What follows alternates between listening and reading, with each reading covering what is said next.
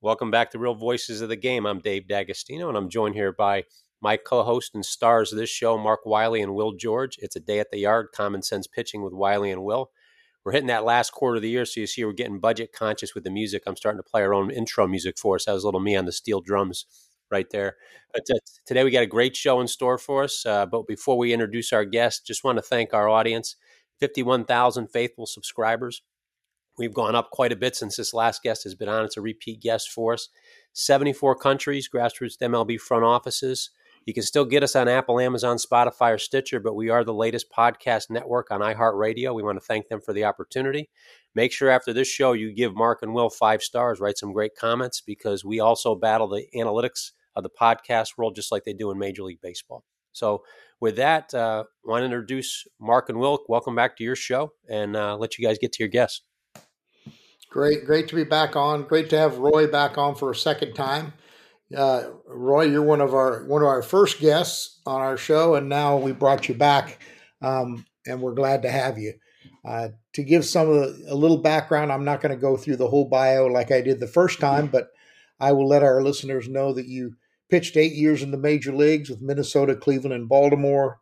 You have a World Series ring from Minnesota in 1987. You've had jobs as a scout. You've been a special assistant to the general manager. You've been assistant general manager in charge of player personnel. I believe you were even an interim general manager at one time. You've been vice president of scouting and player development for the Dodgers. And currently you're a professional scout with the New York Mets. So Roy, we're really glad to have you back on again. Well, great to be here, guys. Yeah, we, I think Will has some questions to lead in here about some things that you've seen in baseball. I will say one thing though, and I failed to say this last time, and I was just thinking about it, and because you and I are both we're very close to Doc Edwards, and I remember Doc telling me that when I was coaching for him, I played for him, but then I coached for him in the big leagues. And he was telling me, have you seen Roy Smith? I said, no. He says, Mark, he really reminds me of you. Yeah, I forgot to tell you that last show that we had. And then when I used to watch you, I go, yeah, you kind of do a little bit. Like it was funny that he saw us both kind of in the same light. He said, same kind of person, he said, too. Well, he got me to the big leagues. There's no doubt about it. And, just like most great teachers, he kept things simple. He put things in a way that was easy to understand, and just like probably the guy that, the manager that influenced me the most, Tom Kelly, they kept the game very, very simple. But what they did was they made it very clear what they expected out of you, So right. When you came into the locker room, there was never any question of how you conducted yourself, what the rules were, what lines not to cross, how they expected the game to be played. And those are the two guys, Doc, who managed me, but really taught me the game, taught me how to pitch, and Kelly, who just more out of observation on my part of how to handle a team and get the most out of your players. It's funny, Doc, for me, of all the managers I worked for, and I worked for some good ones, he was the most knowledgeable about pitching. He looked at it the same way I did. So when we had to talk to a player or, sit a guy down and talk to him, we were talking the same language, and we knew exactly what we wanted to say. If we wanted to talk to a group or the starting staff or something, we really played off us well. And the other thing is funny about, you mentioned Tom Kelly. I came up with Tom Kelly through the minor leagues, and we were even roomed together at one time. So it's funny how you have connections with the same people years apart. Yeah. No. Well, when I played for Tom, it was easy because in a different context, he was speaking the same language as Doc. There wasn't anything complicated. No. Okay, Will, what do you got, Will? Well, I got a couple things. As you can hear our conversation, it's all common sense stuff that we all believe in. It's the truth. And, we always talk about communication, and those two guys exemplified it and were impacts on many players' careers and had long, successful careers. But on a couple things, our lead-in music, I thought that was somebody from the Dodgers who were on vacation, no longer in the playoffs. But Roy and I go back and forth when we see things, and because we kind of live in the same world, as you can hear, of common sense pitching. And Roy texted me on a couple things just recently, and I'll let him expand on them. One of them was Logan Webb's complete game. It was a throwback game, and Orion Kerkering, who we've talked about on here, that has kind of skyrocketed from the 2022 draft as a fifth rounder to the big leagues, who hasn't given up a run for the Phillies, who are now playing for the National League Championship. And Roy, I'll let you go on those two subjects. Well, I mean, I was out in San Francisco. I have San Diego as part of my coverage, so they were in San Francisco for 3 days. And Logan Webb wound up throwing a complete game. I believe the final was 3-2 or 2-1. But he gave up 9 hits. The thing about it was, and that excited me, was in the ninth inning, he allowed 2 singles to start the inning. One was a scratch single through the 4-hole. Another one was a line drive, humpback line drive over shortstop. Now, even in the normal course of things, the way we, would want the game to go, or remember how your ace stayed out there longer. If the Giants were in the race, logically he wouldn't have probably started the ninth, and certainly wouldn't have had a chance to stay in there after the leadoff single. But it was late in the year and they were out of it. But the biggest thing for me was how this guy, you saw him visually, bow his neck, not be afraid of the moment. As I look back, he subtly changed his pattern a little bit as the game went on, facing the lineup third and fourth time through. Again, he had first and second and nobody out, then second and third and 1 out. Got a ground ball to the first baseman. They threw the man at third out at the plate, and then finished it off with a ground ball to second. Attacked the entire way. Never got into a miss the bat mode. Stayed with what his strength was. Didn't try to do something he wasn't capable of. When the situation got bigger. And I was thinking to myself, now here's a kid. I looked at his numbers. When I got back to the room, he's had complete games before, but as we are in today's game, it's either a shutout or a 9-1 game or something like that, where you're not really tested late in the game. And I was thinking to myself, even as much as this kid's been around, not a whole lot, but he's kind of a young veteran now. He is going to love that feeling of shaking hands on the field when the game's over. He's going to want to feel that again. Now, does that mean it's going to lead to complete games? Not in today's game, no, especially in close ones. But is him striving to get deeper into the game after the sixth, where rather than the attitude of, all right, I've done my job, more to, oh, no, this is my game. I'm better than anybody you can bring out of the pen. Now, we all know strategically, sometimes if you have a deep pen and you're lined up and your guys are rested, that's the best way to go. I don't have a problem with that. But it's the striving to go deep, and him remembering what he did earlier in the game that led to the efficiency that allowed him to stay in the game. His pitch count was low. He attacked all night, and didn't try to miss the bat when he didn't have to miss the bat. Those are all lessons that you look back on as you review the game in your mind, or maybe go over it on the chart the next day, that stay with you and become part of your game plan every game. The problem is we just don't let kids experience this. It can't be something that's in theory. It has to be experienced, and that's that. And I was saying to Will afterwards, and I kind of almost probably sounded like a little kid who was going to his second or third big league game. I found myself rooting for this kid so bad in the ninth, because I know what that feeling's like. I didn't have it a lot in the big leagues, but I did some, and then a lot especially in AAA. And kind of seeing him grow, not in terms of his stuff, but in terms of the presence, the fact that the guys in the field, this was our guy. This is our ace. This is the guy we want on the mound. That's lost in today's game. That my father coming home from work and saying, "Hey, you want to go down to the game? Maybe we'll go down to the game on Friday." Mel Stoudemire's pitching. Or as I got older into my teens, I can remember watching a Nolan Ryan, Tommy John matchup right before the summer I signed. That's lost in the game now. And even if you have that matchup, those guys are only going 6. Blake Snell, who probably is going to win the Cy Young, was gone after 6 in that game. It was a heck of a matchup by today's standards. Yeah. But Snell had 104. I don't know, was about 100 pitches.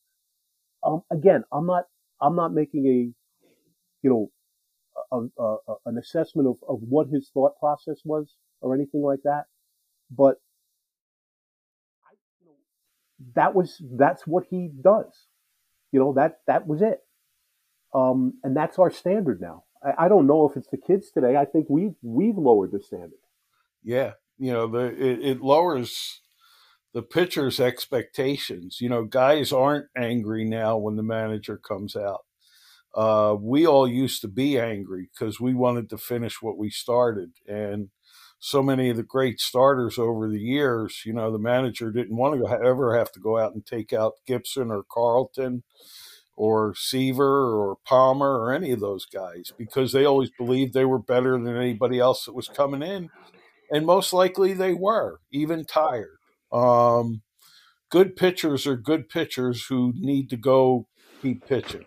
And more than anything, it's, again, we aren't conditioning the pitchers in the minor leagues to go deeper. So it's not their fault. No. But it's this thought that the guy in the pen is going to be better, and if your pitch count's low enough, that's not necessarily true. The people in the office aren't giving any credit to the kid on the mound to be able to think his way through this. He knows best what he has. He knows best what feels good. All right. We have to allow those kids to adjust and to fail, and to, learn how to manage the game. That is not taught anymore. How to manage the game. There are free strikes within the game, depending on the scoreboard, that you can take advantage of, rather than go into a miss the bat mode on, when you're up by 5 runs and you're facing the bottom of the order. Roy, we talked about that last week. We grew up in an era where the 5 starters were the 5 best pitchers. So you always want your best pitchers on the mound. And then, guys who ended up in the bullpen, they might not have as good a command. They might not be as good at sequencing pitches, or they make more mistakes. They might just have sheer stuff, but they make, can't go two times through the order, whatever, and that's such a forgotten thing. Like, we're starting to elevate that the relievers are more important than the starters, and they're not. Well, did you see the what's the name of the kid that pitched for Minnesota that pitched so well?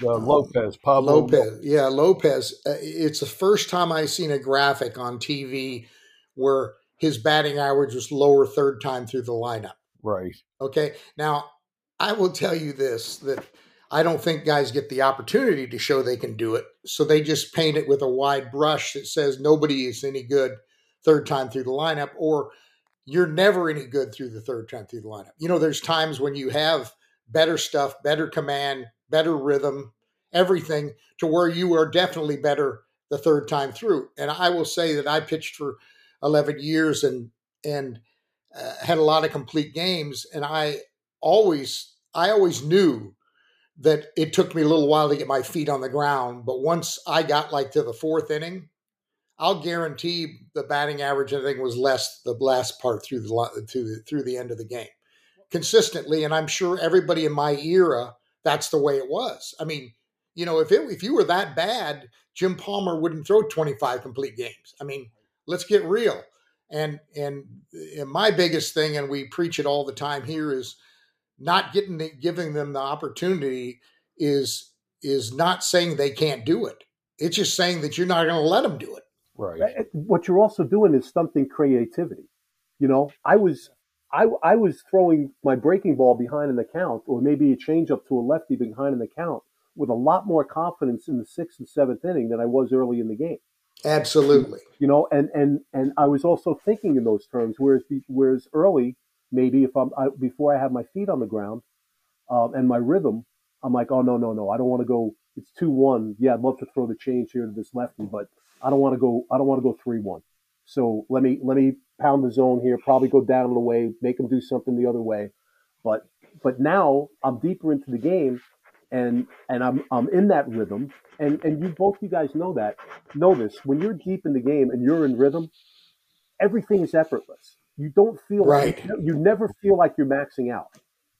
Right. If you have a guy at third or something like that late in the game, okay, yes, you're going to muscle up, but you look back and say, boy, I maintained my velocity the whole way, but I got to the 5th and 6th. It wasn't even like I was pushing it at all. I have a question for you guys as pitchers. They assume that the hitters are getting smarter on the third time through the lineup, which is they're learning your stuff. Yeah. Is it safe to assume that the pitchers are also getting smarter the third time through the lineup? Well, but the hitters are always up in the late in the game. The pitchers aren't in the game then, and that has to be taught. It has to be. I can't tell you how many times, after a game or the day after a game, I'd be walking by Doc's office, especially my first year in AAA, and then into my second, and he would call, Smitty, come here, and he'd pull out the pitching chart from the day before and point to a part in the game, look at this pitch sequence and say, Smitty, now what were we thinking here? What were you thinking? He says, you came inside to that lefty and he pulled you down the line for a double. That's the only place he can hurt you. Right there on 2-1. I go, but Doc, I jammed him the last time up. Okay, that's the last time up. You don't think he's making an adjustment? Now, what's the safe play there? You're up by 2 runs. Go down and away, and let's see how far he can hit it to left field. That's a form of analytics too, isn't it? It's percentages, and that part of the game isn't being taught. So, as you go through the game and you get deeper into the game, you're much more confident in doing. People talk about changing their pattern. Changing your pattern can be as little as 3 or 4 pitches. The 1-0 change up to the lefty that lined out to you to right field on the last at bat, that's just waiting for your fastball, and you get a front foot 2 hopper to second base. It's very subtle, but as both of you guys know, also 1 out and nobody on is everything. It's everything. There's Steve Carlton and Bob Gibson gave a little sigh of a deep breath when he had 1 out and nobody on. Oh yeah, you're 1 pitch away all the time then. Right, exactly. So none of this is conveyed, I don't think. Well, the thing is that you talk about all this information that the analytical people can gather. It's too much to ask somebody to remember unless you're doing it on your own. Right. Remember what somebody tells you. And I don't think that, like you said, they don't cover third time through the lineup because they don't expect you to go through it. They don't say, hey, this guy turns the field around. Oh, this guy hey, how many times, Roy, when you were pitching or Will, you had a guy and you go, I punched this guy out twice and popped him up once. It's his 4th time up. He's swinging first pitch because he doesn't want to get to 2 strikes. So I throw a different pitch, first pitch, a finer pitch or a breaking ball or something that he couldn't ambush because I know he's going to do it. That's the instincts that you have from pitching. Analytics doesn't tell you that he's going to do that. They're not going to go, hey, the 4th time through the lineup, after you punched him out a couple times and popped him up or jammed him, he's going to first pitch swing. No, they don't tell you that's the information I used to give to my pitchers. I'd say, hey, this guy, you dominate him the first 2 times, he's going to swing the next 2 times first pitch. Because I watched the guy. I looked at videos. I see other people that have dominated him. These are the things that like, again, I keep going. They try to play a video game, these analytical guys. It's not a video game. It's a game where you got to think. You have to be able to make adjustments. You have to not be predictable. I mean, the worst thing you can do is when you have a big lead, you become predictable because that big lead is going to diminish in a hurry. When guys go, oh, I'm 2-1 or 2-0 now. I better throw a fastball down the middle because I got a 7-run lead. Well, guess how that's going to play out? They're going to start bombing you because now you're predictable when you weren't predictable earlier. I had you guys remember Mike Birkbeck? Yeah. Who was, good pitcher, hurt his arm. Didn't throw as hard later on when I ended up having him, but he had a good curveball and changeup, and we signed him in Double-A with Cleveland, and he put it really well. We would talk about his game plan, and he'd go, well, first time through, I'm going to go frontwards, I'm going to go backwards. Third time through, I'm going to be creative as hell and go sideways, and all hell's going to break loose. But he had a game plan all the time. He never stayed in any patterns, and it always stuck in my mind creativity. Guys like Maddox, how creative he was. Roy, you were a creative pitcher. After I hurt my arm, I had to become extremely creative to get people out because I just didn't have the same sheer stuff. And Mark, you went through injuries and did the same thing. I don't see pitchers have any creativity. The thing that none of the analytic people, they're prepping the hitters, they're prepping the pitchers. They all have the same information. And you have a bunch of pitchers who have the information where the blue zones and the hot zones are. Everybody's kind of just going at those without any creativity of how to sequence and mix, unless you have people who actually do think on their own, and there's not as many of them as we all know. It's crazy. Go ahead, Roy. Well, that sequencing is unique to the person on the mound. Not every sequence or even changing sequence applies to that guy on the mound. Right. Right. Now, I always use this as an example. Had Greg Maddox signed today, all right, I use Tom Glavine. Would we be giving them the game plans instead of allowing them to cultivate the feel, off the charts feel that those guys had? No, we'd be programming them. 2, talk about creativity. And again, Mark, you were the pitching coach of the big leagues. I doubt seriously that somebody went up to Greg Maddox and said, "Hey, why don't you throw that 2-seamer at the left-handed hitter's hip and let it break over that inside corner?" If somebody suggested that to me, now I could never make the ball move that much, but if somebody suggested it to me, I would say, "Are you nuts? That ball's going to be wrapped around the foul pole. Forget about it." Right? He had to have come up with that himself. No, that's what happens is guys make pitches on their own. They can be mistakes, and they go, "Damn, that was a good hit. I couldn't handle that. Let me try that again." And pretty soon it becomes part of your repertoire. But this is what I used to tell my guys. I go, "Listen, if you didn't have a scouting report and you just fell off the moon and you're pitching against some other team that you don't even know who the guys are," I said, "if you move the ball around and you change speeds and you're not predictable and you don't throw the same pitch 0-2 every time, you don't throw the same pitch first pitch every time, you don't throw the same side of the plate every time," I said, "it's pretty hard to hit because those guys have nothing to grab onto, even though you don't even know them from anything." And I had a chance to try that when I went back. I went to Australia during off season and pitched, and I knew nobody. I knew nothing. And that just reinforced what my philosophy was. I just moved the ball around, and they couldn't predict anything. They couldn't hit me. And it wasn't because I was throwing great stuff.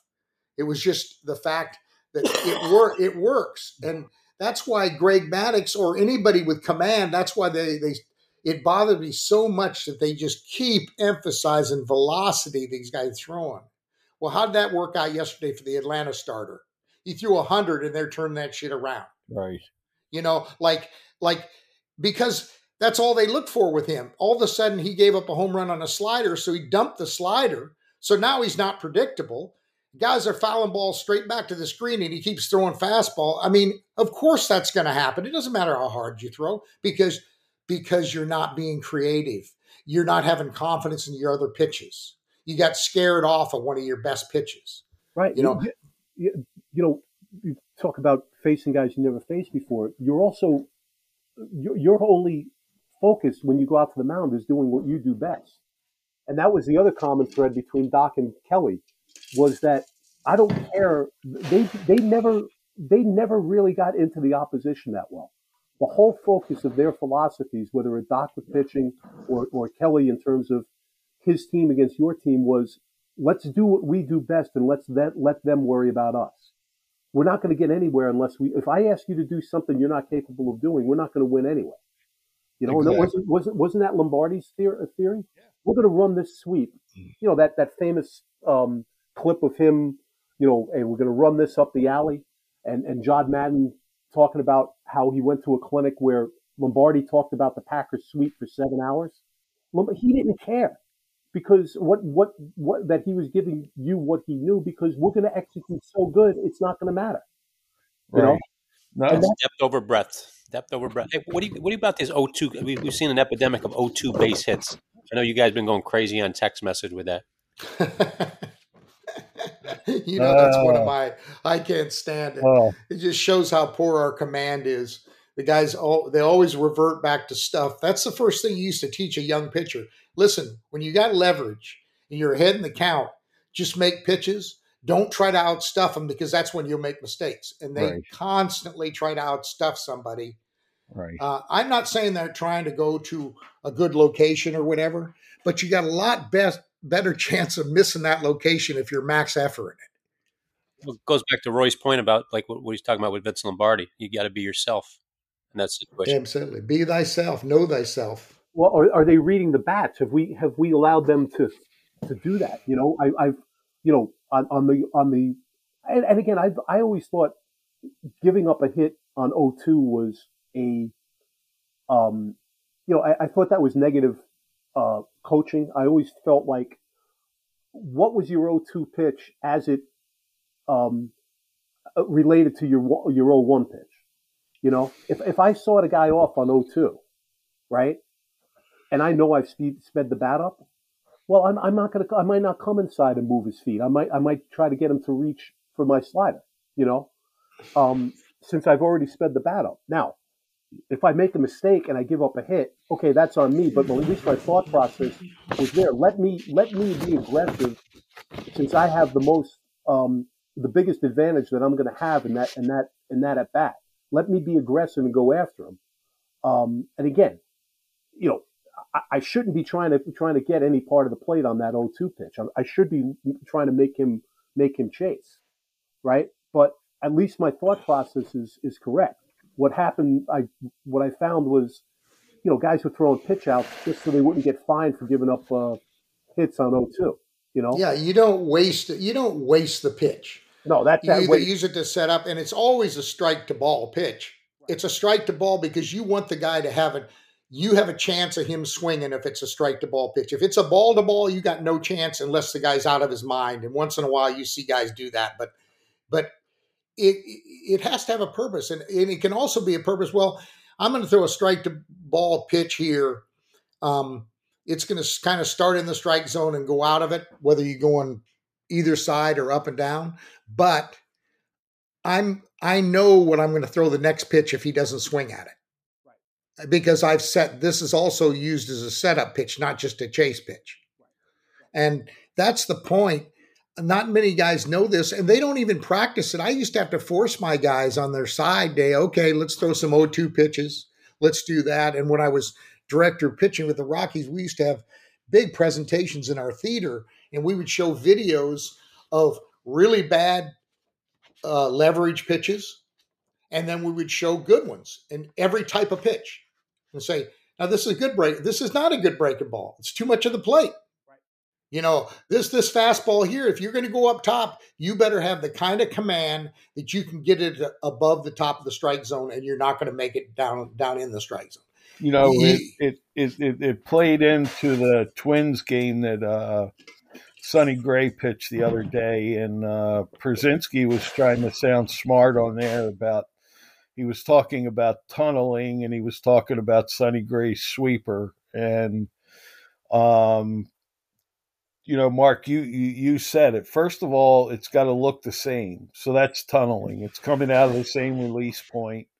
It has to look like a strike and go to a ball.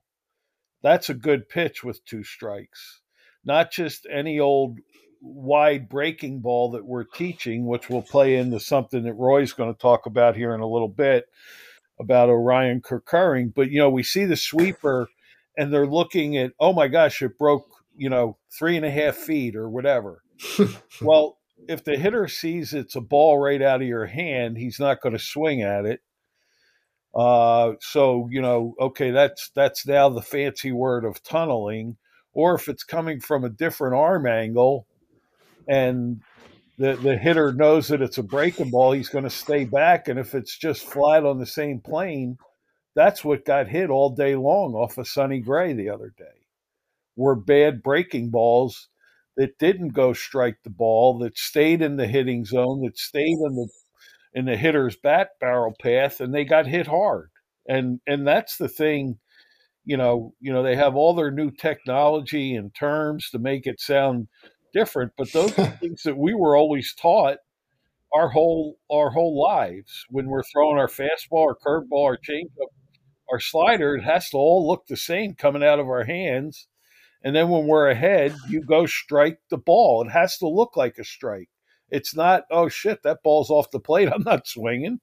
Yeah, no. If I could jump on right before we get to that, and I got a lot of thoughts on that, but along the lines that we were talking about creativity. Now, as a starting pitcher, especially in the minor leagues, one of the biggest pains in the ass that you had was keeping the chart the day before you pitched. Right. Nobody wanted to do that, right? Now, in Minnesota, we had to do it in the big leagues too.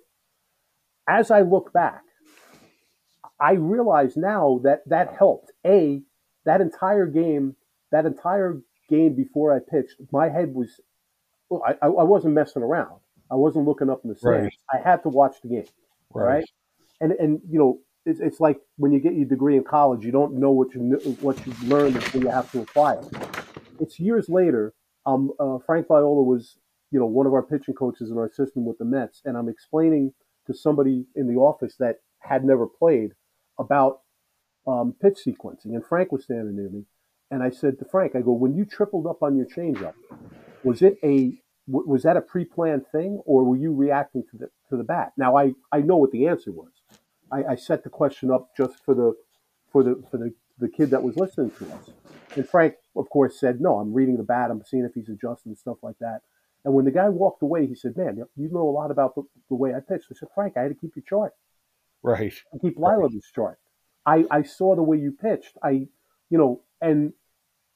did I use what Frank Viola did? Nah, not that much. But there might have been a couple of things that Blyleven did that helped me. There might have been a couple of things, and again, exceptional stuff. I wouldn't compare my curveball to Bert's in a million years. But I don't know that had to help. Just the entire game, you were forced to watch. You were forced to watch hitters' reactions and stuff like that, even though you dreaded having to do that. I don't know that that's not lost now either. Yeah, no, it's not. A lot of times now, especially even in the big leagues, the pitching coach does the pitching chart. Or the kids, or in the minor leagues, we're looking at the kids in the stands with the computer. Yeah. When I first got off the field and I was managing and coaching in the Orioles organization, I was managing first, but I helped out in big league camp, and I always was a chart guy, and Ray Miller was the pitching coach, and he says, Mark, you want to look at the chart we use? I said, yeah, I want to use the same one with my pitchers. And he looked, and it was a kind of conventional chart and everything. And he turned it over on the back. On the back, there was a place to put every hitter's name in the lineup and a place for notes. And he says, all my pitchers, they watch the game and chart it, and then they make notes on the back that they can use in setting up for their game plan for the next day. And so I had my guys do that. And I've always talked to my pitchers like that ever since then. You take it for granted that guys would do that on their own if they're keeping the chart. But if you make them take some notes some drastic stuff. This guy's consistently getting jammed today. You got to remember that when the guy comes up, the guy's bat slow or whatever. You don't know why, but this guy might be a great pull power hitter, but guess what? Everybody's jamming him for a week for whatever reason. Either he changed something, he's tired, he's sick, who knows? But that's why advance reports are so important, because they see the guy just before the series on the advance. And I will tell you this, I had a guy was a first baseman for Milwaukee, and I'll never forget this, the day to the last day I live. The advance guy told me, he says, Mark, there was a left-handed hitter that used to pull the ball, and he goes, this guy's flaring ball after ball to the line down the left field line. And he's a left-handed hitter. He says, I don't know why he never does that, but the whole series before he's playing you, he's doing it. Well, we had so much information on the guy, we played him off the line. And in a big time in the game, he hit the ball exactly where the advanced scout told me he would hit it, even though in the past, all the reports were that you never had to guard the line. And after that, I believed everything the advanced guy said, because they're in the moment. And it became easier when I was allowed as a pitching coach to get the video on the plane before the next series so I could see it for myself. I could see the pitches working. But this is before there was video, so you had to go you needed to go by the advanced guy.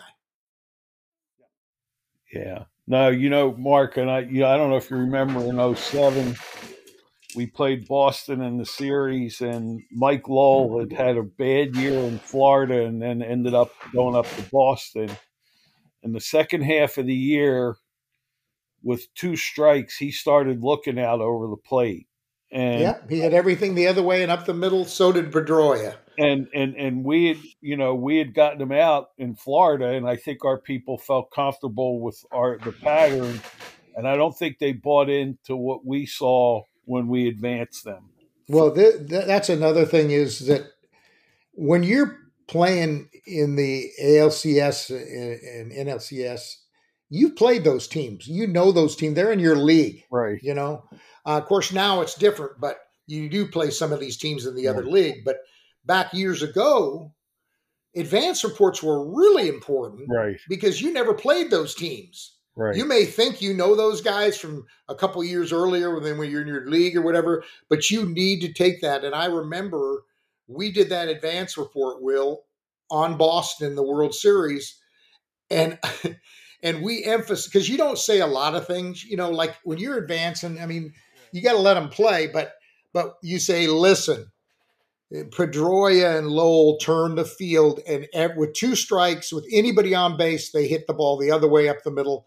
And Lowell ended up being MVP of the World Series, and he got all his hits up there. And it made me really mad because we were on such a roll. I could understand, because we thought we could beat anybody. We won 20 out of 21. Right. But we're playing the other league. Yeah. It's a different thing. So that always stuck in my craw that I always thought, did I not emphasize that enough? Right. I highlighted it. Right. No, hitters make adjustments. I remember one year I was coaching in the New York Penn League, and Marquise Grissom early in the year couldn't get to a fastball, coming off of the aluminum bat, now having to use wood bat. Swing was a little bit long, but he was such a good athlete. We played them 6 of the first 8 games of the season, and we pounded the shit out of them and got him out. And we didn't play him again till August 1st. And our pitcher goes in, and we had notes and said, we got him out inside, but let's see where he's at. And first pitch of the game, he pulls his hands in, hits a freaking bomb. And my pitcher looked over at me, and I just said, hitters adjust, especially this guy who's a great athlete, who's going to end up being a 10 or 12 year big league all-star player at times, and really talented guys, but it's a learning lesson that you need to watch the game, watch the hitters in the moment, and see when guys are making adjustments. Well, yeah, you saw when Grissom hit that home run against Baltimore in the playoffs that time when he was playing for us for Cleveland, and it's because we had the Benitez, we had his pitches. We had his pitches because he was doing something different with his glove on certain pitches, and he hit it out. I mean, those are one way, those are an adjustment, or somebody sees it from the dugout that really can turn a game around. But probably the most famous one of all time is the Dodger with the Gibson home run in '88 with Jerry Stevenson and Mel Didier. Yeah, Didier and Stevenson. I have that scouting report. I was lucky to have the actual scouting report. Jesse Orozco gave it to me, and because I wanted to know how they beat Oakland, because we had to play them. And Jesse was with Cleveland now, and he gave it to me. And I remember I got the page, and it says that Eckersley likes to backdoor his breaking ball in this situation or whatever. And that's exactly what the situation was. I mean, it wasn't a whole bunch of information in there, but think about it. That changed history, that one advance by. That's why you can't, those guys that are watching these guys that are baseball people that make evaluations, they see stuff that an analytic guy might not even see. Right. I would, because we have access to so much information in terms of just the advanced portion of scouting, as you were talking, I was thinking about, how I would set it up today, and having done it a couple of times for playoffs. There's so much that you can get, that your analytics department can provide in terms of trends and stuff like that. So in terms of the guy that's at the game, that's going to give you a report on a team, that's almost out the window now. That's being done for you. I think in a perfect world, if I was GM tomorrow, I would pick an ex-manager as my advanced guy if he were willing to do that. I'd certainly have him watch our club the entire spring training, so he gets a feel of what everybody's strengths and weaknesses is. This way, when he's giving his advanced report, it can be particular to that pitcher or that hitter, and just little notes like, hey, when Will George is on the mound with that slider, be careful to so and so because he, really really likes the ball down the way, or again that style of pitching. Again, it's not for every single hitter, but just little certain things particular to that person. The other thing is, again, because of all the information, I always tried to look for something like Mel came up with the back door, which would have been detected by analytics today anyway. Who's the guy on the other team that runs better than you think? Who's the guy that even though he's a fringe average runner, is excellent at going at first to third?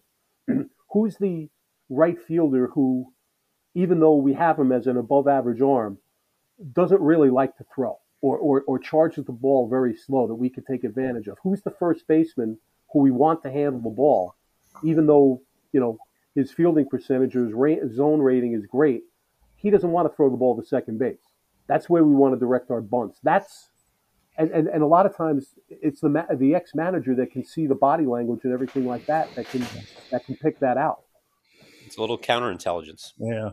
Well, it's funny because before all the analytics stuff, I used to go through and try to find pitchers that were like my pitcher that was going to pitch that day, that had success against this particular lineup. And I used to look, and it was unbelievable. It was uncanny. Let's say a guy that had a pretty good sinker and my guy had a good sinker. And I would look and I go, God, this guy dominates this team. And damned if our guy wouldn't dominate him. They just weren't good at handling sinkers. And in today's world with analytics, if you want to use it, you can match up. You got the exact same pitches. You say, who pitches well against this lineup? Boom. Okay, let's put them over here. Now let's see how they match up similar to our guys. You could even do it for relievers. How to use relievers and stuff matched up against guys that are very similar. Now that you can, with analytics and spin rates and angles and break and all that shit, you can get a pretty good read on what it is. And if it's very similar to your guy, believe me, he will have success against that team or that hitter. Well, it's Mark. It's funny you say that. I was sitting in our dugout with the Twins one time, and Mike Boddicker, who you know well, Yeah. was pitcher for the Red Sox. And I said to Dick Such, I said, "All right, Dick, I'm not a hard thrower. Mike's not a hard thrower. Tell me the differences." And it wasn't so much stuff, although Mike Boddicker obviously a much more successful pitcher than me. But Boddicker was willing to walk guys that could hurt him. I would love to look at like Kent Herbeck's numbers against him. I can remember Kent getting 2 and 3 walks a game on games that Boddicker pitched well against us because that was the guy that Mike wasn't going to let him beat. That was our left-handed bomber, and he wasn't going to beat us. He figured he could get Puckett to chase, he could get Gaetti to chase, and I just had this mindset that was drilled into me. I just wasn't good enough to walk people, and I made up my mind that that's the way it was going to be. They were going to hit me off the mound, and that's probably why Doc said you and I were the same because I never wanted to walk anybody. Well, I years later I was talking to Tom Kelly, and I said, should I have pitched backwards a little bit, especially when I got my feet on the ground for a little bit in the big leagues?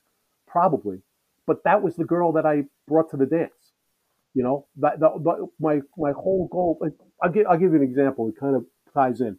I was putting a pitching presentation together, and I was talking to Jeff Bittiger, another guy, right-hander that was a finesse guy, and I said, Bit, when you walked across, I'm going to be talking to a bunch of guys, scouts that haven't pitched. When you walked across the foul line to go to the mound in the first inning, what was paramount on your mind? He goes, Smitty, I did not want to walk anybody with the bases empty.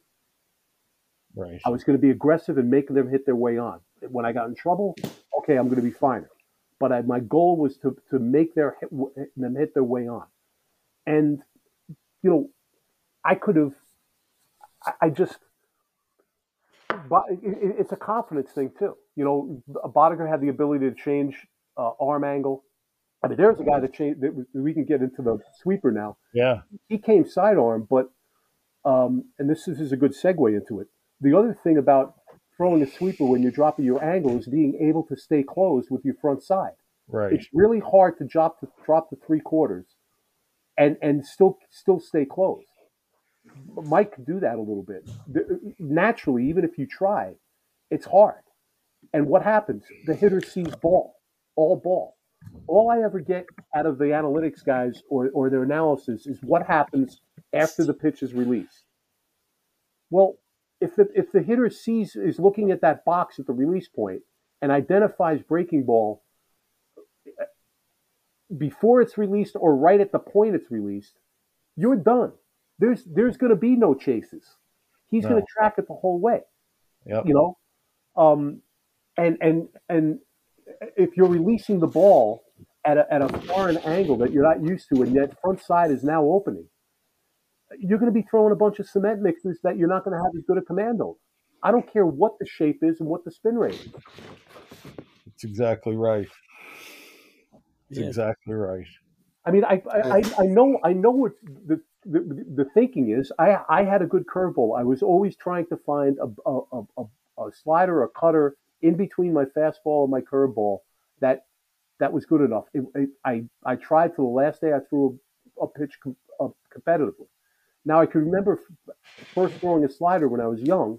I was like, okay, I kind of got a 12-6 curveball or 11-5 curveball.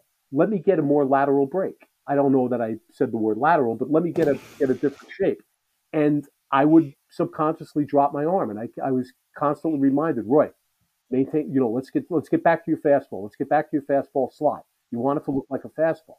And yeah, when I did drop my arm, it wasn't real good. Right. Is there a way to manipulate as opposed to drop an arm? I think you guys were talking about this pre-show. Is there an alternative of potentially manipulating the fingers as opposed to dropping the arm for all the young kids in the audience? Yeah, and Mark could speak on this much better than I can, having been a coach. But if I wanted to get a chase on my curveball, I held it tighter. All right. When I was just trying to get it over, I held it looser. Because I wanted a tighter break on the chase. I wasn't certainly wasn't concerned with throwing for a strike. I wanted a harder, sharper break that was going to bounce before home plate. All right. And that's the way I did it. Again, did I make a science out of it? No, it's trial and error. It's getting your buddy to get down and squat in the outfield and throw off flat ground for about 8 or 10 pitches, get the ball to spin off your fingers and kind of mess with it in your hand. But from a consistency basis, I would ask Mark. It's it's feel and the understanding, like Will mentioned earlier, throwing out of the same slot and release point as close to possible on all your pitches. Hey, sure, there's guys that can throw from like Louis Tiant, and you mentioned Boddicker, and guys that could maneuver their body, had great body control, and their arm swing. They could change their arm swing to a different slot and then go back to their other one and repeat it. Very few people do it, and you're asking for disaster if you try to do it and you really don't have that kind of body control. I didn't feel like I had that kind of body control. I tried a few times, but I always felt like success was, like you said, tightening pitches down when you needed to tighten down, but they were from the same slot. Right. And whether you had a mentality of holding it tighter or looser, or taking your fingernail and making sure it was over the front of the ball, those are that's kind of the things I used to do. And I used to, when I wanted to throw a good anything, whether it was a changeup, a breaking pitch, a fastball, I felt I was holding onto the ball longer because I was getting it way out, making sure that I disguised, whether I did or not. I felt in my mind I was disguising the pitch because the farther out I got it gave the guy less time to react to it. And he did have trouble reacting because on the good ones that I released out there, they followed my line so close that they couldn't really detect what type of pitch it was. And I used to laugh. Guys, my pitchers used to laugh when I used to tell them, challenge a guy with the changeup. And they, what do you mean? I said, go get it. Let it eat. You're behind in the count. Throw it right down the middle, but just let it eat to the bottom of the zone. So hold on to it a long time and finish it. And you know what? You'll never get hurt if you do that. I see these guys push changeups. They throw them in the right time, but then they push them because they decelerate and they don't want to sell it. They're so concerned about throwing a strike that they forget about the most important element, which is the arm speed and selling it. And that's it. I watch it in the playoffs. If you throw, I can throw a good changeup to any hitter. Jim Thome used to say that was the one pitch that he could not detect at all if the guy had a good one. And that's the same with most hitters, great hitters, Hall of Famers. That's it. But you got to have the guts to do it. You're selling fastball all the way through it. The longer you sell it, the more that hitter thinks it's a fastball. I can't believe when I see guys slow up and push and don't get through. I used to exaggerate my follow through on my changeup, and I had a good changeup because I wanted him to think I was. I've seen guys really sell it by grunting on their changeup to make the hitter think that they're trying to get more on their fastball. Right. And guys that are, you haven't practiced it enough. If you push it. That's because right. if you practice it enough, you're getting it out there. You know what a good one feels like. That's my big thing. That's what feel comes from. I know I got to get it out there and put backspin on my changeup. Backspin. And I used to throw a 2-seam changeup, but with backspin on it. And that's what I did. I wanted to get it out there and put as much backspin as I could on it because it allowed me to have the arm speed that I needed to sell it. I just saw a kid in the fall league that threw up to 95, 96 that had the best backspin I've seen this year on a changeup. That I went, wow, that's old school right there. He really, really got out through it really well. So he'll probably be a good big league pitcher. Yeah, exactly. When I talk to scouts about it, when they put emphasis on movement on the change, to me that's third or fourth on the list. Right. It's maintaining your arm speed and your release point, and getting way out front. Maybe the best right-handed changeup of any guy I played with was John Butcher, who stayed behind the ball and threw like you were saying, Mark, a 4-seam change without hardly any lateral movement at all. You know, the other thing is and again, this is something I rail against and frustrates me, is that since we have to deal with people in the analytics department so much who haven't played. You know, They don't know. Everything isn't, every adjustment isn't made by something that can be quantified.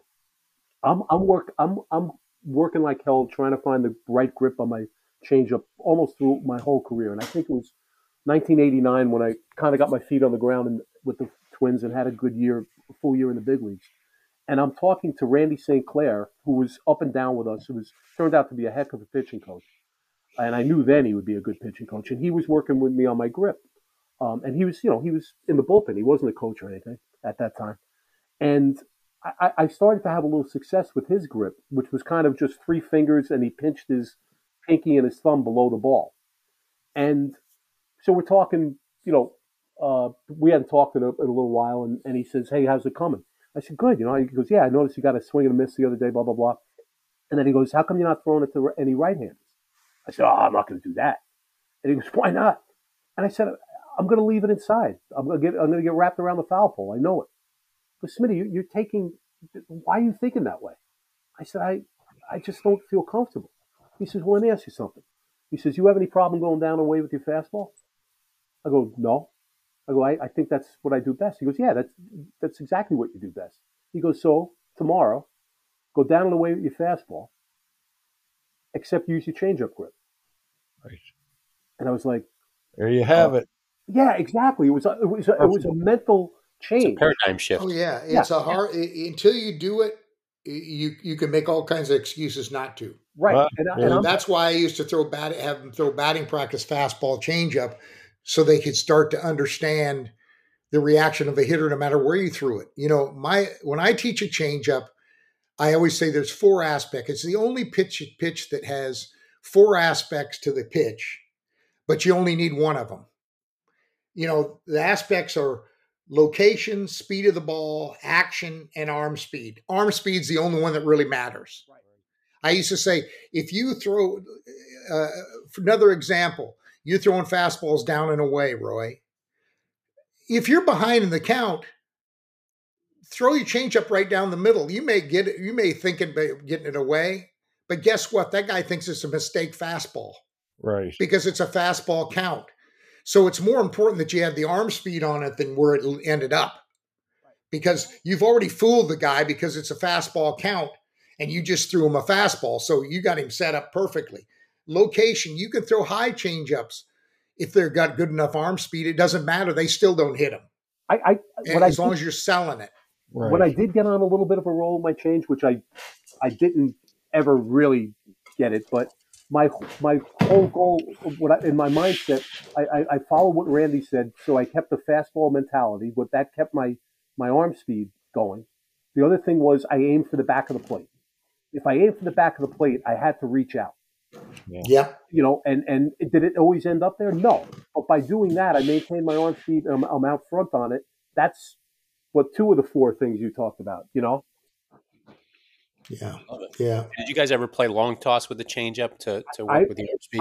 I'm a big advocate of that, because when kids are learning changeups, the only time that they use it is when they're going through their motion on the mound, and it's not as natural. Where if you long toss with it, you get the feel of a different grip coming off your fingers. The toughest thing to change your grip is not having the ball come off those two fingers that we're used to having it come off of since we picked the ball up at like 3 or 4 years old. So now you're using different fingers. You have to get used to it coming off those fingers. If you're long tossing, you have to use full extension. You have to reach out front. Yeah. Well, guys, we kept Roy for almost an hour here. We appreciate your time. You have any last questions, or Roy, want to leave the audience with anything special? No, other than the fact that I just enjoy this, and it certainly doesn't feel like an hour. No, guys, tons of great nuggets in here. I wrote a ton down myself. Today's change-up day for my older son, so we long toss that way. Yeah, some people tried to teach that drag the back leg. I never was one of those guys. Well, I wanted the delivery to look the same. Well, the other thing Viola talked about was, and it's a very, very subtle thing, is not driving as much with your bottom half. And really, where you feel that is the inside of your your back leg, your Right. drive leg. pivot leg, right? If when you really drive, that's where you feel it in your groin, kind of up your thigh and the inside of your thigh, right? So Frank said when he reached his balance point, everything was the same, and then he just fell, and it was like Yeah. slow with your legs, quick with your arm. I think that's the thing is, and that's the way I am on everything, quick with the arm. The arm is the emphasis. So he was keeping his body under control to where he could make sure the arm beat it. Right. And also what you do if the first time you tell somebody that the natural thing is not to turn your hip as much as you normally do when you're humping on your fastball. And Frank said that was the key. I would all the way up till the point where I separated my hands and I was at my balance point, everything was the same. And then instead of driving as much as I did on my fastball, I let my front leg just fall. But I was maintaining my arm speed. Right. Yeah. And the other thing, I'm sorry, but the other thing is he told me, he goes, by doing that, did I sometimes shorten up subconsciously in order to make sure I might? He goes, I probably did. And Blyleven talked about that with his curveball too. He said to me one time, he goes, Roy, anybody tells you that they don't shorten up a little bit, is fooling yourself. He goes, you have to allow the hand has to lead on the breaking pitch. Right. Hand has to lead on the change. There's no way I could generate the spin that I do unless I'm sure that I'm out front. And by doing that, because I'm not conscious of it all the time. And of course, we didn't have the measurements back then, but he guarantee you, sometimes I'll look at my foot and yes, I'm an inch or two shorter when I'm out my curveball. He goes, and then I know I got things going. Now I know I'm in sync with my body. That's what Ray Miller taught when I first signed with the Orioles. On your curveball and your changeup, shorten up an inch or two. It made it so much easier to get it out, and it also made it easier to finish it, and which gave you that, effort look to the hitter that you were still coming fastball. And then all of a sudden, you had one going down, straight down. For me was my knuckle curve, and then my changeup was fading away from right-handed hitters, and then my fastball was four seam and it was riding up. So like it worked off of like the same premise of what Palmer was doing as a right-handed pitcher with the Orioles and other guys that we had that's what they were teaching us. Oh, that's great. Well, guys, great show again here today, episode 315. Mark and Will, you want to leave the audience with anything? Any tease for next week? No, hopefully we're going to have a guest on next week, another guest that everybody will enjoy. I just want to say that, the things we say on this are from experience. Right. And experience is a good teacher. And, we can analyze things, we can think we see things, but when you've experienced them and people that have experience are sharing it, I think it's pretty special. Yeah, we've felt it as pitchers. We've taught it as pitching coaches, and we still see it. And your eyes don't lie, your feel doesn't lie, and all those other things don't lie to you. They're truthful experiences. I get all three of you guys had great information for the audience today. 51,074 countries. Roy, if you weren't global before, you're global now. Great information out there. And we had Dan Jennings on, who you guys know, earlier this week on one of our other shows, and he made a great comment about experience. And he said, there was a time when baseball was at its peak, and that's when experience was revered. And I think the knowledge that you guys shared with our audience today is invaluable. I spent half the show writing because I'm going to use that stuff. I'll use it enough to where I'll think it's my own at some point in time. But appreciate what you guys give to the audience. Make sure you guys give Mark and Will 5 stars on A Day at the Yard, Common Sense Pitching with Wiley and Will. Write some nice comments under there for both them and Roy Smith. Roy, fantastic. You've had a great career in baseball as a player and as a coach and in scouting. And you're just a bundle of knowledge we're fortunate to have here. We hope you can come back. Well, thank you very much. I'd love to. Right in our audience. Great. Thanks for coming on, Roy. Yep. Thank you, guys.